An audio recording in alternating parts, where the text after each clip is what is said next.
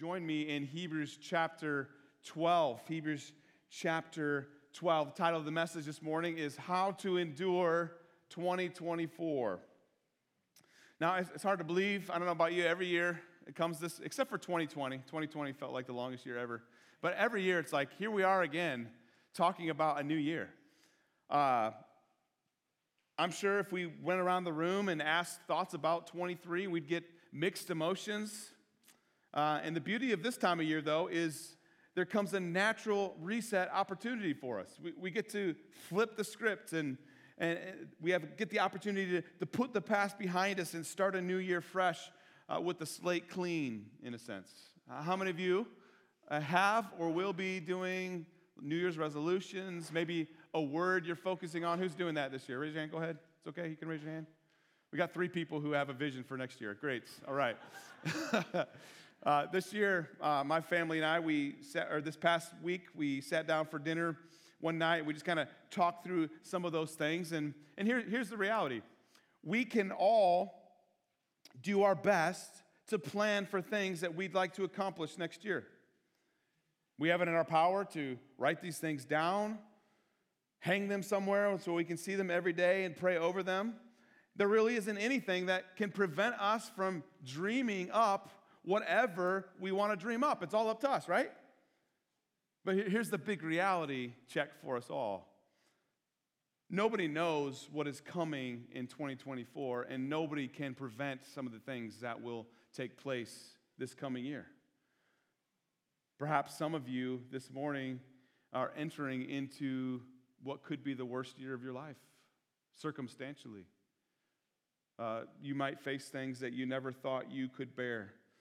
For some of us, maybe we are heading into the greatest year of our life, and certainly the rest of us fall somewhere in between all those things. Well, the danger in making New Year's resolutions or things like that, and I'm all for them. I'm all for setting goals and asking the Lord to do certain things, but the danger is we can make them an idol.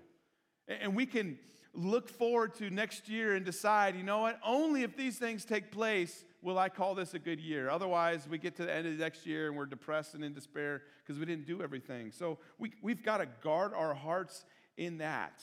Otherwise, we can lead our hearts into idolatry. And this is why, brothers and sisters, we must hold these things loosely and entrust our souls to our faithful Creator. And listen, we must be ready to navigate whatever will come our way in 2024. And this morning, we're going to look at just the first few verses of Hebrews chapter 12. And what we're going to see are 4 ways to help us run the race of endurance. And so let's look at Hebrews 12. Let me read that for us now together. Therefore, since we are surrounded by so great a cloud of witnesses, let us also lay aside every weight and sin which clings so closely. And let us run with endurance the race that is set before us, looking to Jesus, the founder and perfecter of our faith, who for the joy that was set before him endured the cross, despising the shame, and is seated at the right hand of the throne of God. Let's pray. Father, I thank you for your grace and your mercies this morning, mercies that are new every morning. Great is your faithfulness to us. God, I thank you for your word this morning. I thank you for singing. I thank you for the chance to encourage one another, Lord. Even coming up here, I'm so encouraged just because of the singing of our people and the scriptures that we sang. All glory be to Christ. You deserve all glory. You deserve all praise. And so, Lord, turn our attention to you and our gaze to you. And I pray, Lord, as we head into a new year, God, we don't know what awaits us, but yet we know that you go before us. And Lord, we know that you are holding us tightly, that you who began a good work will bring it to completion. And we know, Father, that you work everything for the good of those who love you. And so, God, open our eyes and our hearts today to prepare us to endure well, to run the race of endurance well. And God, we're going to we're going to need your help. And I thank you for your grace and mercy. I thank you that you are a very present help in time of need. It's in Jesus' name we pray. Amen. Well, as you read throughout the New Testament, it's very common to see different metaphors. Of course, Jesus used parables all the time to explain certain things. And a major metaphor all throughout Scripture, and one that we see in Hebrews 12, is that of comparing the Christian life to a run. And here, Hebrews calls us to run the race. The Christian life is a race we are to run. And God cares about how we run it. And one of the things that the author emphasizes here is that we are called to run the race with endurance. Your Bible may have a different word for endurance. It may say patience. It may say perseverance. But here's the gist of what the author of Hebrews is getting at. Run in such a way that you finish. Don't give up. Don't go to the sidelines. Don't quit. Keep moving. Keep going. Get in the race and run it well all the way to the end. Now, personally, I'm not a runner. I did run at the Turkey Stampede at Thanksgiving, but I am far from a runner. Even so, even if you are not a runner like me, it's clear of what a runner needs to do to be prepared for a race, right? First of all, a person needs to have proper training. Can you just wake up tomorrow and decide, you know what, tomorrow I'm going to run a marathon? Tomorrow. How's that going to go for you? You're going to have some hard times. You can't just decide to wake up one morning and then you're going to run 26.2 miles. It doesn't work that way. You've got to have proper training. And so you can go on the internet and you can easily look up how to prepare for a marathon in 6 months. And it can lay out good details of how to get yourself to a place where you are ready to compete and run a marathon. And it's also different than when you run a sprint. If you start off a marathon by sprinting, you are going to fail miserably at that as well. You've got to have the proper training to know how to run a marathon. So you think of the Christian life, is Christian life a sprint or a marathon? It's a marathon. We're in it for the long haul. Along with proper training, you've got to have proper conditioning. That's part of it, right? If you're 50 pounds overweight and you want to run a marathon, like for me, my status of where I'm at right now, I am not prepared to run a marathon anytime soon. And so if I were to do that, I would need to get myself in shape. I need to condition my body. I'd need to watch what I eat. If the diet of Christmas and New Year's is probably not the best diet for running a race, right? So we got to reset tomorrow. We're resetting, we're getting ready if that's the case for you. You have to have proper training. When you're running a race, you especially need to be ready, aware of what you're eating when it's race day, right? Or the night before, and you're making sure you're getting the appropriate amount of carbs and getting your body ready to have the energy it needs to run for that long of time. It's critical that you consume the right amount of water. Have you ever cramped up running or playing a sport? It's brutal. I've watched football games where it's really hot and the players by the third, fourth quarter, every other play, somebody's stopping because they're cramping up. You've got to make sure you have the right amount of water. So whether or not we are runners, all of us can make sense of what it takes to endure a race. And like you must prepare for running a race, we also must prepare to run the race of the Christian life. And so let's talk about 4 ways that the writer of Hebrews talks about in order to endure the race of 2024. Here's the first one. Consider the encouragement around you. Consider the encouragement around you. Look at verse 1 again of verse 12. Therefore, since we are surrounded by so great a cloud of witnesses. Here's what the author is referring to. He's talking about believers who have lived the Christian life. They've walked faithfully. They've endured to the end. And many people that you read about in history, too, have endured far worse than any of us could ever imagine. And he's saying, look to them. Turn your gaze to them. You want to endure for whatever comes your way. Consider the things that some other believers who have walked before you have endured. and how they stayed faithful to God, or rather, God stayed faithful to them and carried them through. As we look forward to a new year filled with challenges, we do not know yet what that'll be. And I find it incredibly valuable, as the writer of Hebrews does, for us to look at those who have run the race well before us. And I have found my faith has been spurred on greatly by biographies of believers who had incredible endurance through rough circumstances. I want to recommend a series to you by John Piper. The series itself is called The Swans Are Not Silent. But there's a book where he puts all of these biographies into one on Amazon. So if you're an Amazon person and you're a reader, even if you're not a reader, you should get this. It's called 27 Servants of Sovereign Joy.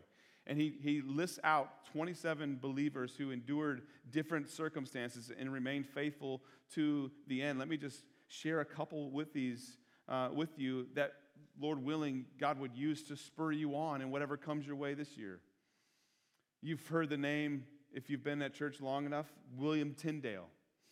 William Tyndale, his passion was that even the plowboy, who would have not had much of an education, could know the Bible by having the Bible in his own language, to have it in English. And so William Tyndale gave his life in order to translate the Bible into English. And his life ended when he was strangled to death and burned at the stake for translating the Bible into English. This book that we hold here and the language that we read did not come freely. It came at a cost. William Tyndale knew that. This wasn't a surprise. He didn't just start doing this and then suddenly he found himself on the stake. His life was threatened and he spent a lot of his life running, and yet it didn't keep him from doing what God had called him to do. It didn't keep him from remaining faithful, and he lost his life over it. Listen, that is a testimony for us that none of us have been fleeing for our lives this year because of following after Jesus. But even if this year leads us to that, we can look at people like William Tyndale and see God's faithfulness to hold on to him. Consider Adoniram Judson, who had an amazing ministry in Burma. Let me first just kind of talk about his legacy that he left. Of course, it was all through Christ, right? All glory be to Christ. The largest Christian force there is the Burma Baptist Convention, which is tied back to his name. Just listen to the number of people who've been affected by his ministry. 3,700 congregations, 600,000 members, 1.9 million affiliates. But for Adoniram Judson, it did not come freely. It did not come easy. His life was not paved on a flat road in the valley. In fact, he was married multiple times because multiple times his wife passed away from sickness. He lost multiple wives. He lost kids due to sickness, and yet it did not keep him from his passion to translate the Bible into the common language of the people of Burma. He remained faithful to the end. He never gave up. How many of you have lost multiple spouses? How many of you have lost multiple children? And yet here's Adoniram being a testimony. He is a witness who has gone before us. And we've seen God's faithfulness to carry even him. Even when you think for him, it couldn't get any worse, it did. When I consider these men and then look at my own ailments, suddenly, they don't seem so bad. By God's grace, I can endure what I am facing. Let me just explain our last few weeks to you. This is not meant to be pity. I'll just say right up front, we're good, all right? We're at a good place.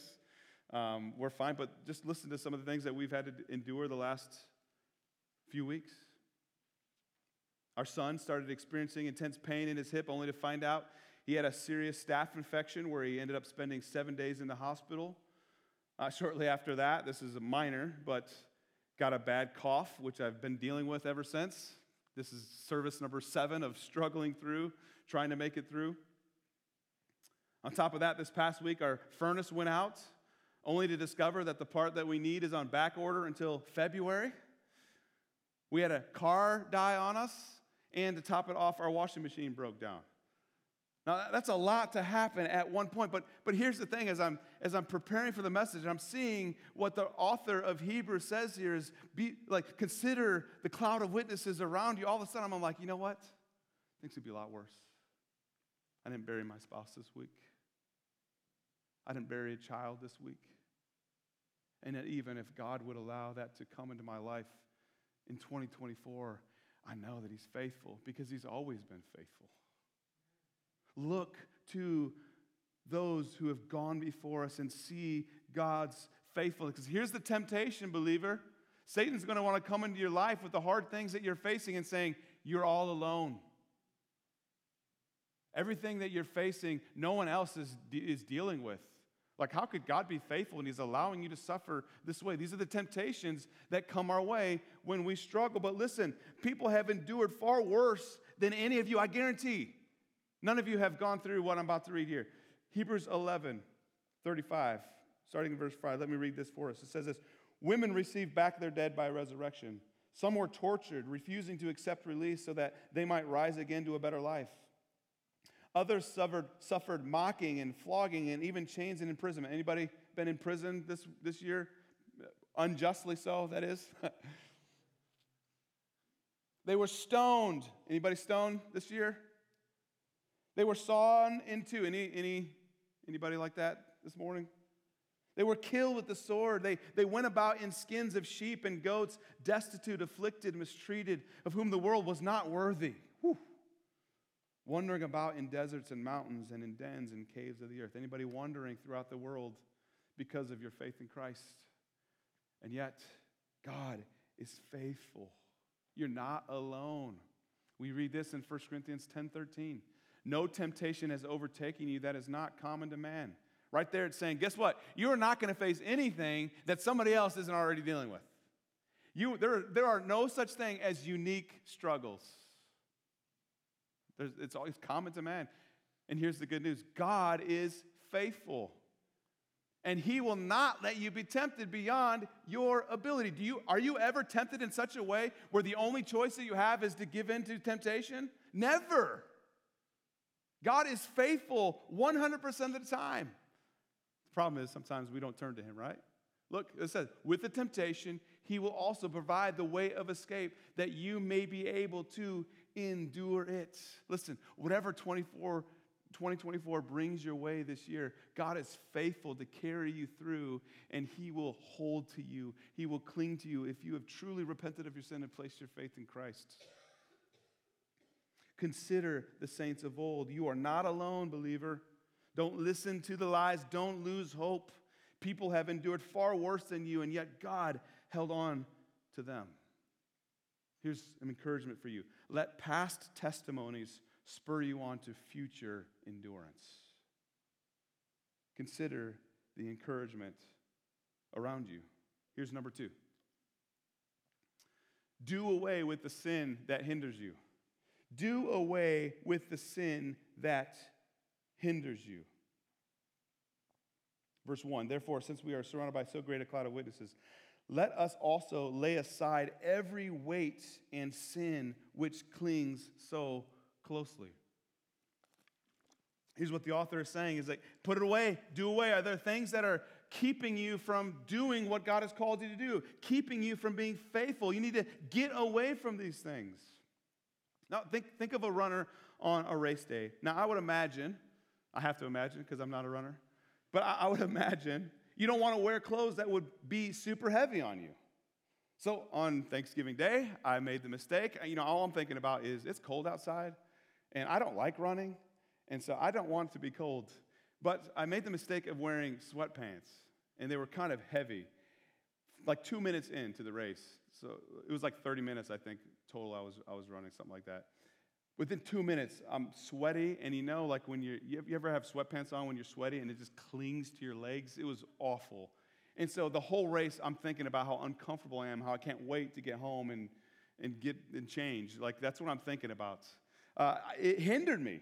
I was not prepared. It hindered me. Like, The same is true for like when we're running a race, like when we're running the Christian life, what are things that are hindering us, weighing us down? Like a runner on race day, like now for training, they might tie some weights on their ankles to help build up strength and longevity, but on race day, they're not going to be doing that.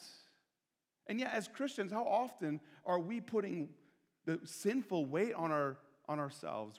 We're allowing sinful habits to reign and rule and distract us from running the race that Christ has called us to run. Here's one thing that I'm convinced of, though. Like, for the majority of us, our struggle is not like in major breakdowns. You know, where like your life could go into the pit in one moment. Like, most of us, our struggle is not being destroyed in a moment. Most of us struggle with being distracted. I love what Daniel Henderson said. He said, the devil doesn't have to destroy us. He only has to distract us. See, most of us aren't going to jump into some crazy big sin, but we can find ourselves drifting away from the Lord, being distracted. I think of this thing right here. Now, if you're 40 years old or older, you know the transition. I remember dating Nikki, and I didn't have a cell phone at that point, but we had a cord, a phone that was on the wall with a cord. I know some of you are like, what is that? And it was like 80 feet long. And so to get privacy, I had to pull it from the wall all the way across the kitchen into the hallway going to the basement to get some privacy. But now we have it at our fingertips. And this can be such a great tool. I'm not like downing it, but it can also be a major distraction. Have you ever been like focused on like, okay, I'm not going to look at my phone more, and then all of a sudden you're like, well, how did that get there? Like, I'll put it away, and then all of a sudden it's like it's there again. Like, we are so distracted by these things, whether it be games, whether it be just looking up whatever information we want to, all the different streaming services that we have. Listen, we may not be giving into major sins on our phone, but like over time we get distracted, we get taken away, we get overwhelmed by just like, you know, you ever found yourself on Instagram or Facebook and you're just kind of going from reel to reel, and 5 minutes becomes 15, becomes 30, becomes an hour, and all of a sudden it's midnight and you need to get to bed? Like, we are so distracted.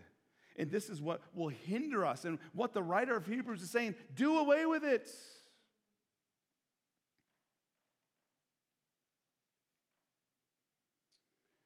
And we need to be careful in the midst of this that we aren't justifying our distractions. I know with my phone, one thing I can say is like, well, what if I miss an important text?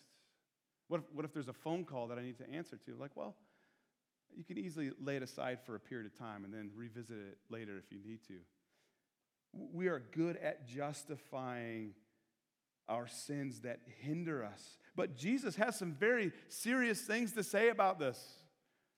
Jesus is very hardcore when it comes to like, you got struggles, you have things that are pulling you away, then you need to go to drastic measures to make sure these things don't hinder you. Turn with me to Matthew chapter 5. Matthew chapter 5. Now, Jesus was no doubt looked at as an extremist, I would say. And these words would fit right in line with that. And these are kind of frightening, like sobering words that Jesus has to say. Matthew 5, starting in verse 29. Now, the context of here is he's speaking about lust, and he's speaking about how do we fight that? Verse 29 says this: if your right eye causes you to sin, tear it out and throw it away, for it is better that you lose one of your members than that your whole body be thrown into hell. And if your right hand causes you to sin, cut it off and throw it away, for it is better that you lose one of your members than that your whole body go into hell. Now, is Jesus saying that we should maim ourselves? Is that what he's saying? Like, hey, if that was the case, let's just be honest. We'd have a lot of people missing their right hands and their right eyes. A lot of people would be maimed. This is not Jesus' point. Rather, his focus is like, look, do whatever you need to do. And lust is a major issue in our culture, wouldn't you say? Major struggles. Many women here are dealing with the consequences of the lust of a man who did something very inappropriate. Lust is not something that we mess with. And Jesus is saying, do whatever you need to do. Go extreme. Get rid of your phone. I gotta have a phone. Then find a different option. where you can communicate with people, but you're not allowing this thing to continually flood your soul. Do whatever you need to do.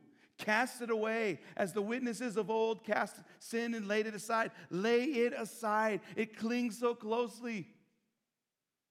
It's like we have this lion that we think makes a good pet. And we try to justify it, and we feed this lion, and really it's just ready to devour. I always find it fascinating, these people who have these massive pets, like my pet, bear and lions and these things, and then they're like surprised by when they attack. When animals, you ever watch that show, When Animals Attack? And you're like, you shouldn't be surprised at this. They're made to kill. Like, this is what they're made to do. This is what we do with our sin. We treat it like a little kitty cat, and that kitty cat turns into a lion, and then it devours us.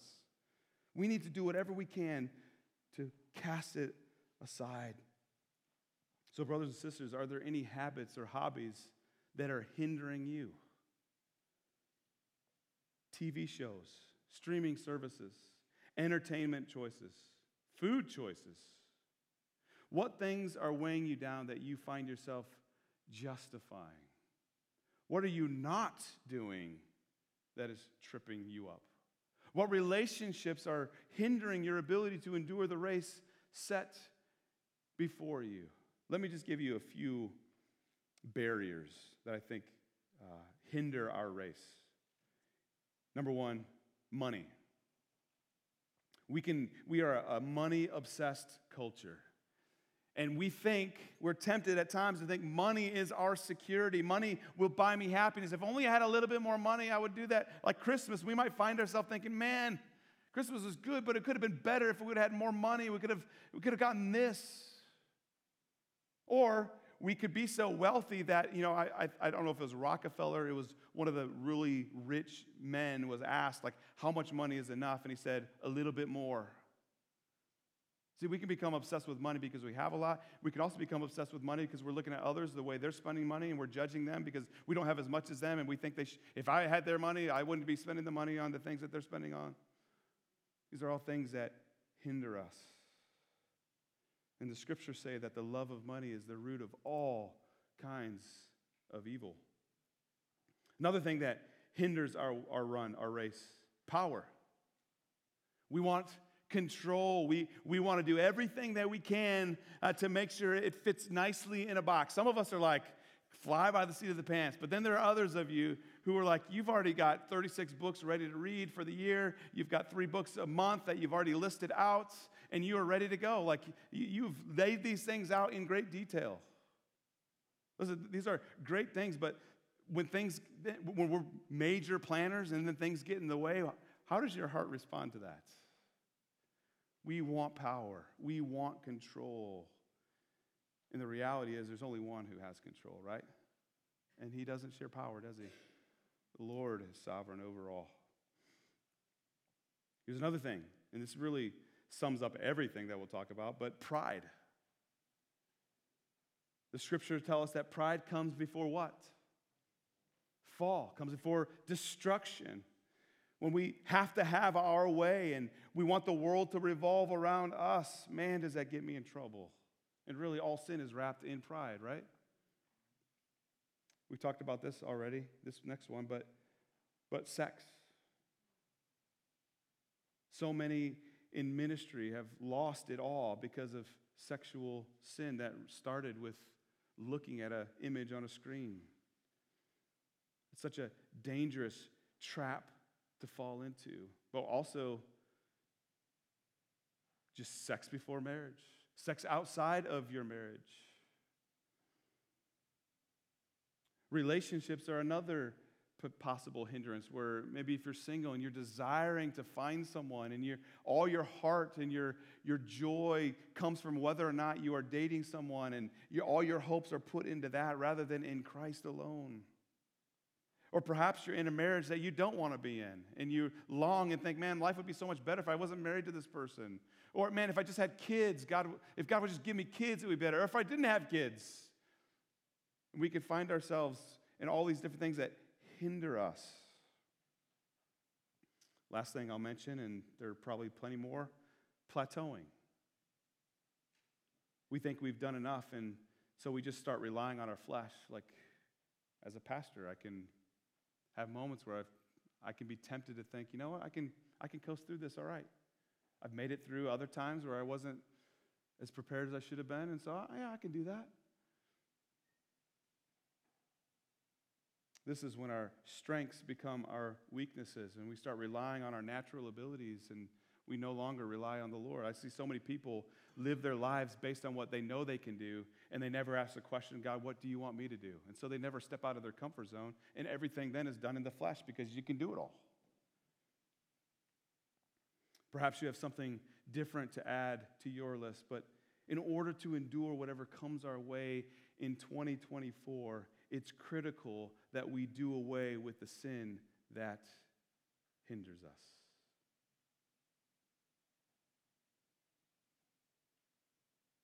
Look again at verse 1.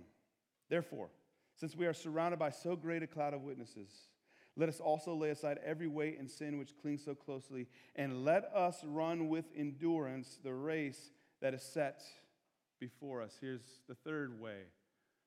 Prepare for a challenging race. Prepare for a challenging race.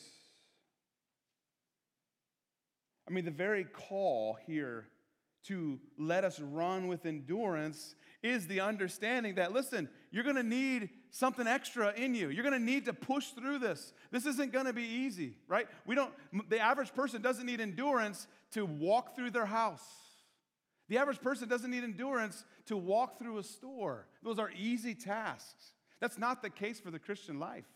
This is not an easy road. Like, we need endurance. This is why the author is saying to endure, because we need to push through it. The Christian life is not paved on level ground. In fact, Jesus promised us that we would have trouble.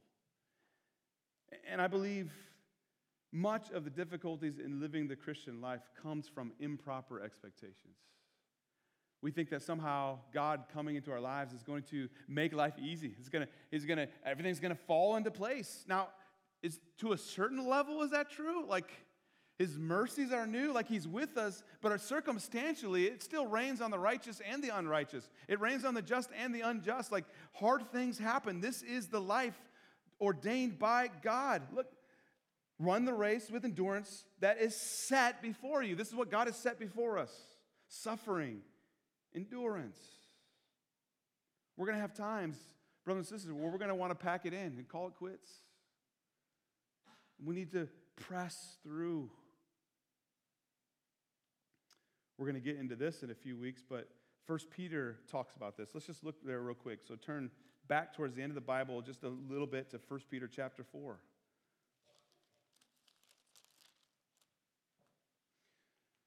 And Peter is like wanting us to, don't be shocked. Sometimes as believers, we get so surprised that life is hard. And when I look at our past few weeks, I'm like, of course, this is the way it is. The Lord's doing a work in my heart to teach me to trust in Him. 1 Peter 4, verse 12 says this, Beloved, do not be surprised at the fiery trial when it comes upon you to test you, as though something strange were happening to you. He's like, look, don't look at this as something strange. Don't be surprised. Don't be flabbergasted that these fiery trials are coming. Rather, instead of being surprised, rejoice insofar as you share Christ's sufferings, that you may also rejoice and be glad when His glory is revealed. If you are insulted for the name of Christ, you are blessed, because the Spirit of glory and of God rests upon you.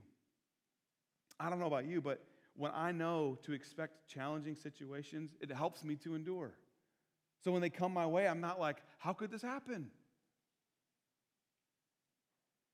Many people will be going back to the gym this week. Let me ask you, if you've ever worked out, what happens if you've had a long season of not working out and you go to the gym and work hard for a day? What happens the next day? You're sore. You wake up and you want to die, right? You're like, why did I do this? But I know that's coming. For me, if I've been away from the gym and I'm hitting the gym hard again, I know that I've got to endure the first few weeks because it takes time to get your body back into that that habit of lifting and working your body and exercising, it takes time to get there. And so what's happened in the past is I've done that, and I didn't expect the soreness, and then I just give it up for a while because I don't want to deal with that. And I've had to realize, no, Ben, you got to push through. You've got to endure it. Yes, this is what you should expect. Don't be surprised when this comes your way. People warned me when we planted this church that there would be difficult situations I would face and that there'd be times where I'd want to give up. And so when those times come, I wasn't surprised. And I had other people who went before me who were able to encourage me and say, able to kind of laugh at my struggles, which was actually very freeing to me to know I'm not alone. This is what it is. This is what we are to expect.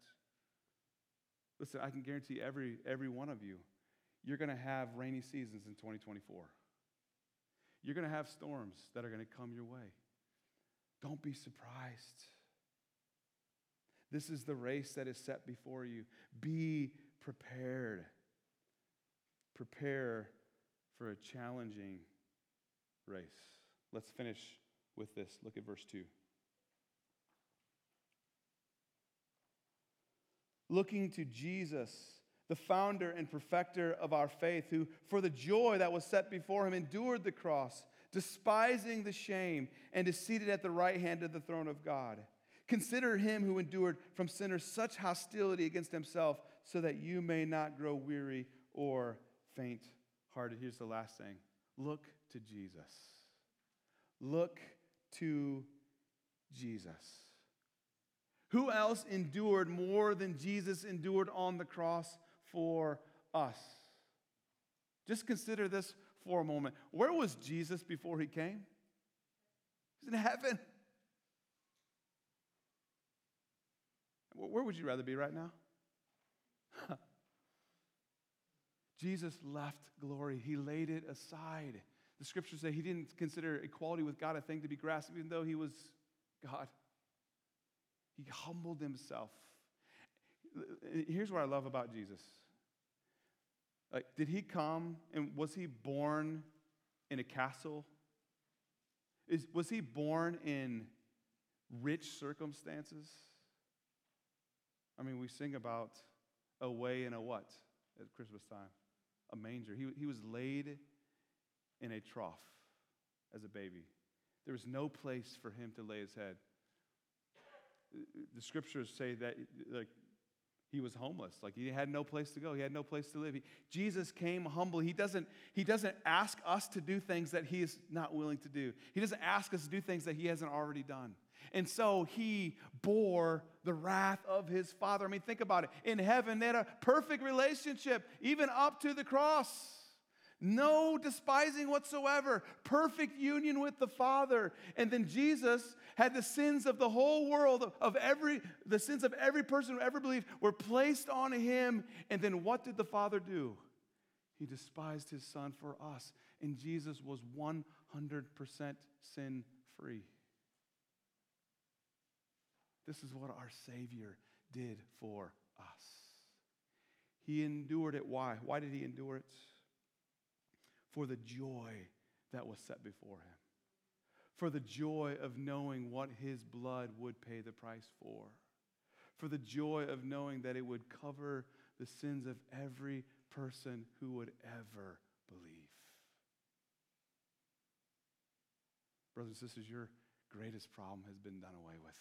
And so therefore, whatever comes our way in 2024, we can endure for the joy that is set before us. Because you know what Jesus is doing right now? He's interceding for us, pleading before the throne of grace. He is preparing for us an eternal home where there will be no more suffering, no more tears, no more joint pain, no more getting overweight because of Christmas food. He is paying it all. He is preparing for you. And so, brothers and sisters, run the race with endurance. Consider the encouragement around you. Faithful believers have endured far worse, and yet God was faithful to them. Do away with the sin that hinders you. Get serious, get radical with whatever is tripping you up. Prepare for a challenging race. Don't be surprised when life gets hard this year. Don't be shocked when difficulties come your way. And most importantly, above all, look to Jesus, the one who suffered for our sake. Let's pray. Father, thank you so much for the good news of Jesus, who made a way for us when there was no way. At the right time, Christ died for us. Lord, we don't know what comes our way in 2024, but we know who holds it. We know who holds the future. And life is worth the living because Jesus is alive. And so, God, keep our focus on you. Keep our gaze on you. Keep our attention to you. And Lord, we praise you for your mercies and your grace. So, God, prepare us to endure and run the race well for you and for your glory. And it's in Jesus' name we pray. Amen. Let me invite you to stand now as we sing in response.